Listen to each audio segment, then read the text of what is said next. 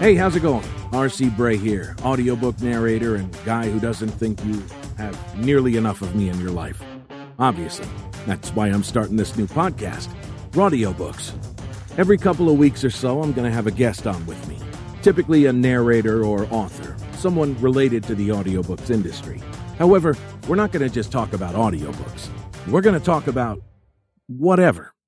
I just thought, wouldn't it be fun if there was a podcast where you could get to know a little bit more about the people you spend so much time with when you're commuting or going to the gym, taking a shit, giving birth, whatever it is that you do when you listen to audiobooks. These folks are constantly in your ear, whether they're reading it or they wrote it.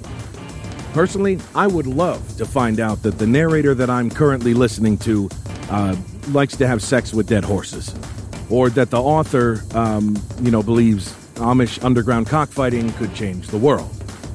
Well, if you're interested in things like that, and I'm worried that you might be, there's only one way to find out. Listen to RAWdiobooks. And don't worry, you're not going to like every guest. I'm not going to like every guest, but who gives a fuck? It's raw. It's RAWdiobooks. I will let them know I don't like them, and you can giggle your ass off as I do. All right, RAWdiobooks with me, R.C. Bray.